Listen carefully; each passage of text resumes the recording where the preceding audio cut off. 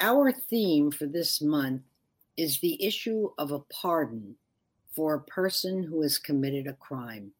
So far, we have spoken to the Secretary of the Pennsylvania Board of Pardons, Celeste Trusty, and our other guest was Naomi Blount Wilson, a recipient of a pardon from that same Board of Pardons in Pennsylvania in July of 2019.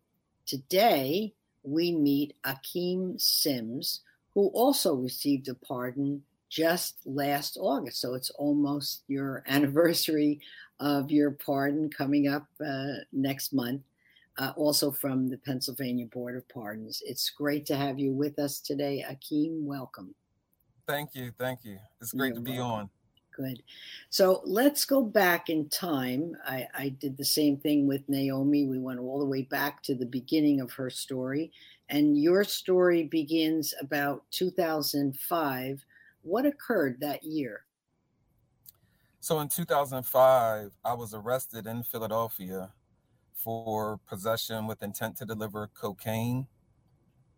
And in North Philadelphia, I was residing there at the time, and was pulled over. Had, as I said, cocaine in my possession, and was arrested at that time. I see. After your arrest, you were given a choice of how you would serve your time. This is interesting to me. Tell us what options you were given.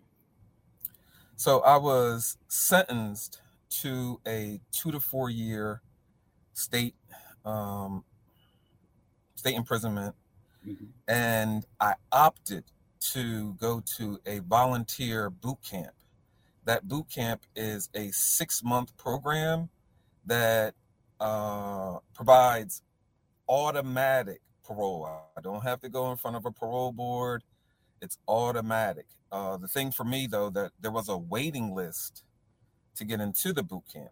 So I was sentenced to 2 to 4 years, but opted to go to the boot camp program, which was a 6-month program. But if there was a wait list, how did you get into the boot camp? Great question. So what I had to do was wait at another facility or institution, 2 for me. So I was at both Greatersford and Camp Hill. Both of those about 2.5 months, maybe 3. I only end up serving a actual year, maybe only 11 months inside prison, then serve the rest of my term on parole. I see. But you did get into the boot camp ultimately, yes? I did, yes, get into the boot camp, Kehana Boot Camp, which is up near Penn State College in central PA. How far from Philadelphia is that? So it's about I would say a 7 to 8 hour ride. Wow. Across state. All right. Is that a rural part of the state? I don't know Pennsylvania that well. Yes, it is. Yeah. Yes. So how was boot camp, and was it a good choice for you to have made? So I'm sorry, could you repeat that question? Of course. How was boot camp, and was it a good choice that you made to wait your turn to get in? So how was boot camp? It was a rather unique experience. They have a lot of criteria in regards to being qualified for it. You have to be willing to, sacrifice being in contact with your family, both in writing and visitation. There's guidelines for shaving, doing drill, like a, actual boot camp for the military. Was it a good choice? I believe that it was a great choice for me in particular. Why was that? Why do I say that? The automatic parole. I didn't want to have to go in front of a parole board. So with that 2 to 4 year sentence, it's likely that I would have served maybe 18 months and then been eligible for parole. But instead, I served 11 months and got automatic parole. That's makes a drastic change for me. Those 6-7 months, a lot can happen. just in those 6 7 months while I was at boot camp, my younger brother was shot. So just so much can happen in a short span of time. So I wanted to return home to my family as soon as I possibly could. So it was the Sure. best choice for me. And can you give us a little idea of what kind of day was it at boot camp? Was it, were they very strict? Was it very rigid, tight Definitely. schedule? Yeah. Definitely very rigid. I like that word, Harriet. Very rigid. So we started our morning waking up to calisthenics, potentially even depending on the weather permitting, it would be us going outside to uh, do like a run a mile or cross country type of training. And from there, we would come back, have breakfast. But during that, we were like um, moving as a unit and marching. So anytime we're going from one um, unit to the next, we're marching as in drill sergeant marching, him shouting out orders, potentially even shouting at you in your face about it. If you're not marching to the beat with everyone else, essentially they may be shouting orders very close to your face and potentially even spitting on you, which, I know for myself, that was one of the hard things for me to accept was, someone being that close and spitting on me. But I felt as though it was worth the sacrifice. So that was the day. We had breakfast, drilled, did calisthenics. Um, we did have, well, for me, I know I had inpatient treatment. I didn't have a drug issue, but because of the fact my charges were connected to cocaine and drugs, they suggested that I do the inpatient training while I was there. So I did that while I was there at the boot camp as well. Were there any, like, I don't know how to put this, fun activities, or it was all, pretty heavy duty I, activities? that's a great question, Harriet. I think it's fun as long as you make it to be fun. I know for me, the after a while, the calisthenics and training became more of like the fun activity of anything. After I would say about 3 months there, I was able to get a job where I was painting on the Oh, facility. So that was, somewhat of a alter from the normal routine of the day. So that was somewhat fun for me, if you could say having something fun, different. Harriet. Yeah, But yeah. yeah, I think the calisthenics after a while became like a challenge and very fun and fulfilling for me. Good. Were there skills that they offered so that when you left boot camp, you might be able to get a job with that particular skill? Or you mentioned painting. Anything else? So not essentially, Harriet. There Mm. weren't many skills. They did have a fiber optics program, but it wasn't really extensive. And like I said, with me only being there for 6 months, it wasn't like I could be that much involved with that program. But they did have it. I just did not take advantage of it. You had mentioned when we spoke prior that not everybody can take advantage of boot camp, and you mentioned shaving your beard. And tell us a little bit about that.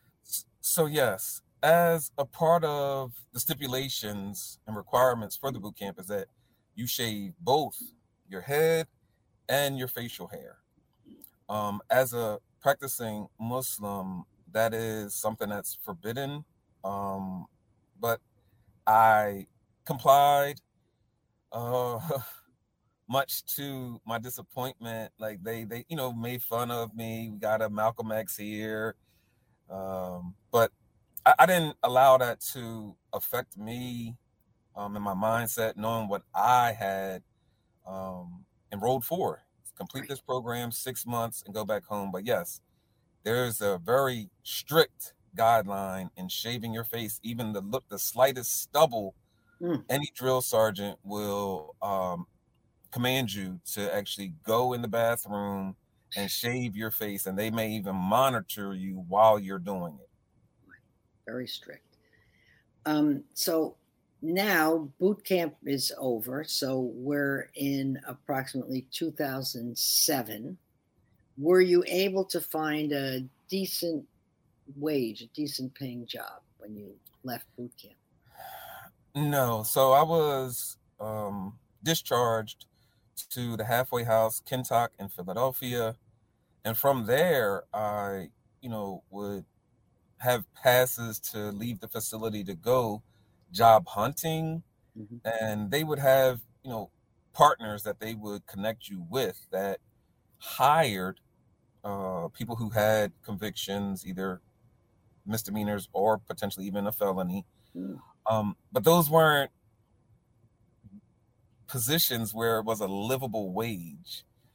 In my perspective, it was only something for you to get some type of employment and maybe even get like a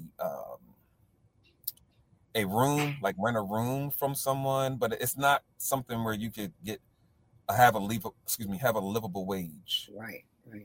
So you began the process of filing an application for a pardon.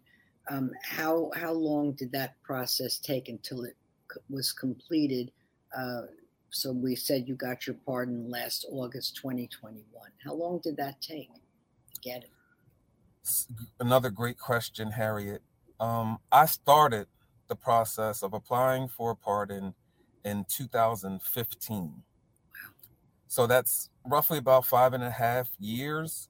I will share, Harriet, that during that time in 2017, I lost my grandmother, which took a lot out of me, and I felt even discouraged, almost to the point where I wasn't going to submit the application.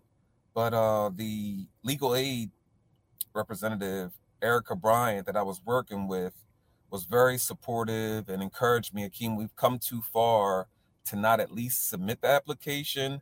And she even reminded me, she said, what do you think your grandma would want you to do?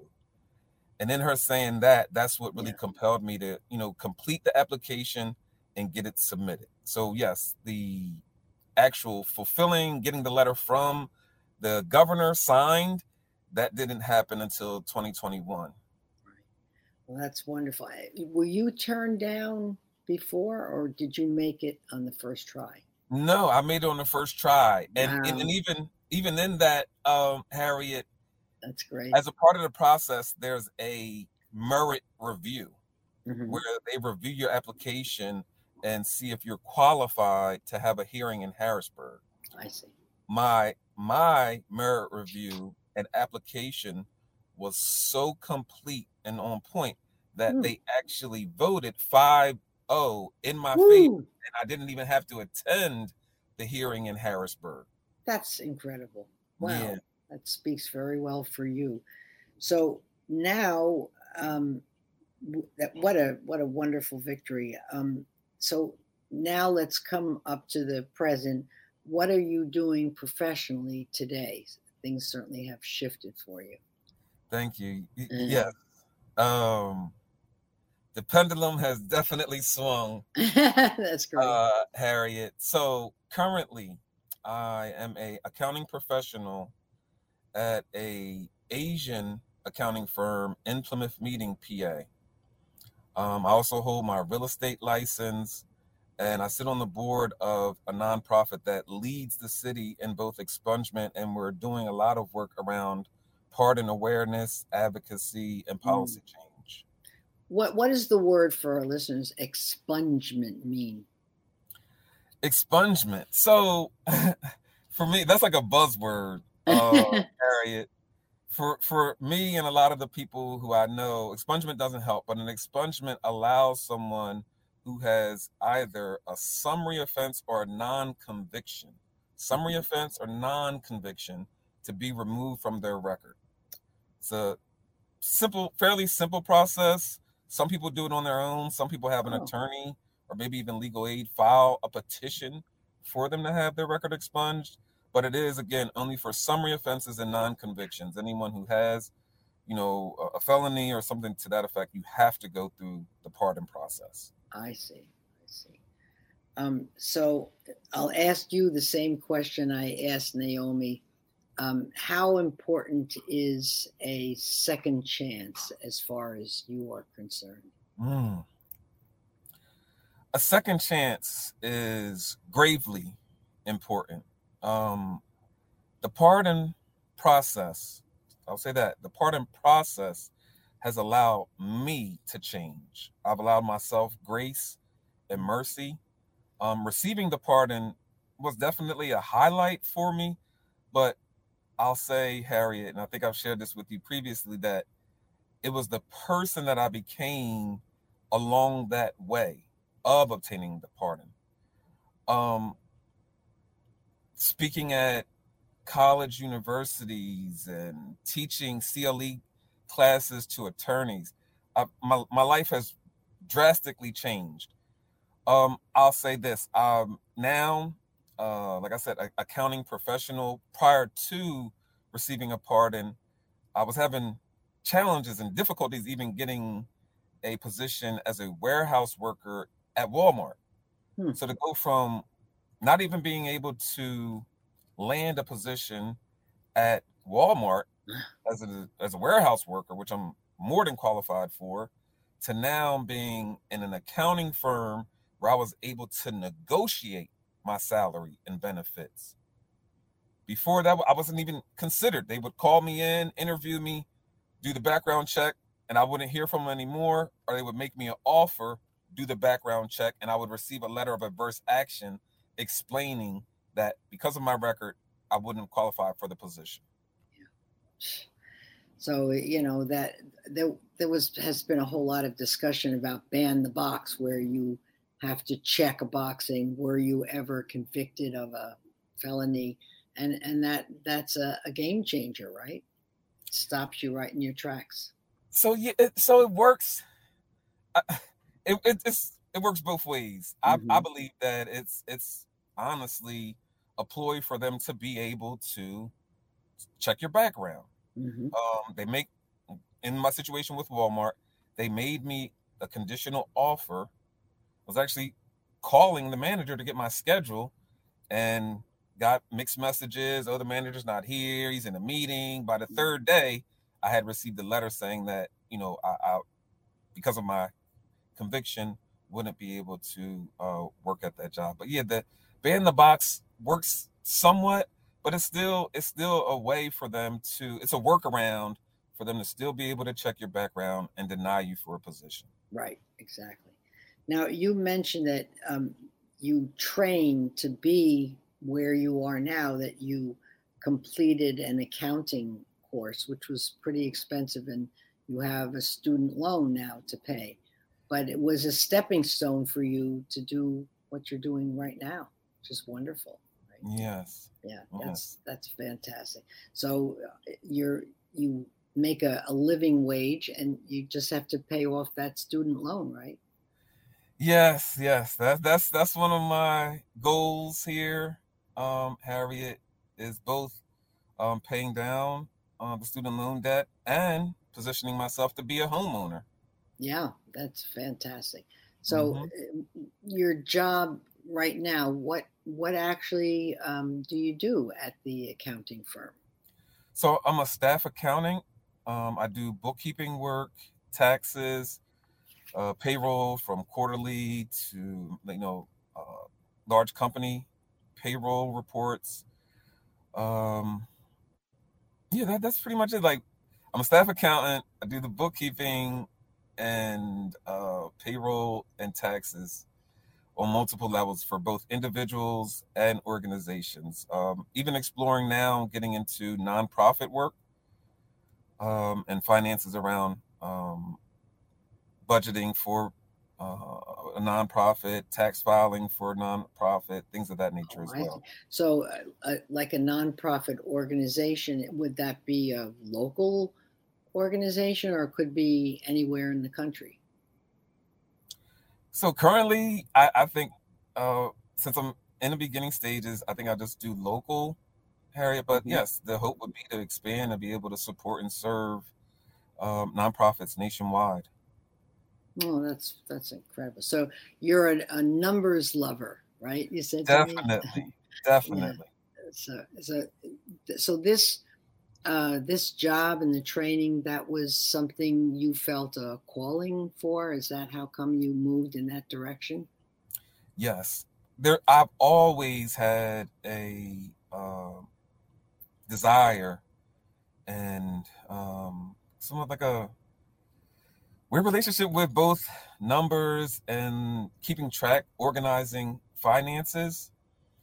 I just never explored the opportunity or the potential opportunity in accounting. And while I was incarcerated at Camp Hill, I met a gentleman as one of my cellmates there who was illiterate. And again, we spent a lot of time together, in the cell. And he shared with me, he was like, "You're too smart to be in here. And I want you to make me a promise that when you leave, you won't come back." And in that, I had to think about for myself, Harriet, what is going to be moving enough that I won't want to subject myself to a former lifestyle or revisiting prison. And so accounting was it. So I began while I was in prison. I took a money management class that they did have Oh, at great. Greatersford. And from there, it just, materialized. It wasn't all together planned. It didn't work out all the ways that I wanted to, but the end result is yes, I have both tax experience. I worked with Liberty Tax for a few years, gaining some experience there. Um, I attended community college, even furthering my educational background in regards to accounting. I wasn't able to complete an associate's degree because the funding that I had was exhausted, and because of my conviction, drug possession, you don't get so much financial aid. So, um, yeah, accounting is my heart. I know that that's what's keeping me focused and centered. And then along with doing community work, and as Naomi said, giving back, giving my time back, or a part of myself to be able to support and encourage others, to be that kind of example, to show. I think I said this to you, Harriet, that one, it's accessible, and that pardons are possible. I know that when I began, I didn't know of a pardon. As I said, expungement was the buzzword, but I knew that it wouldn't help me.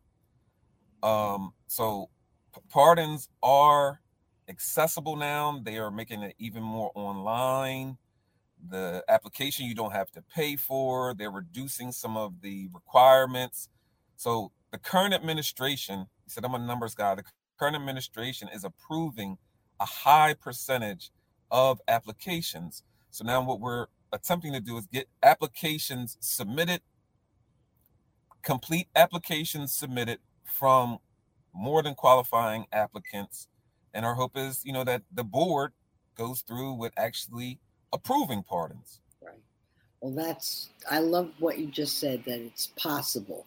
And I want that message to come across to our listeners. So, and I know that boards of pardon are all across the country. So thank you so very, very much, Akeem, for sharing your story with us. And it's a happy ending.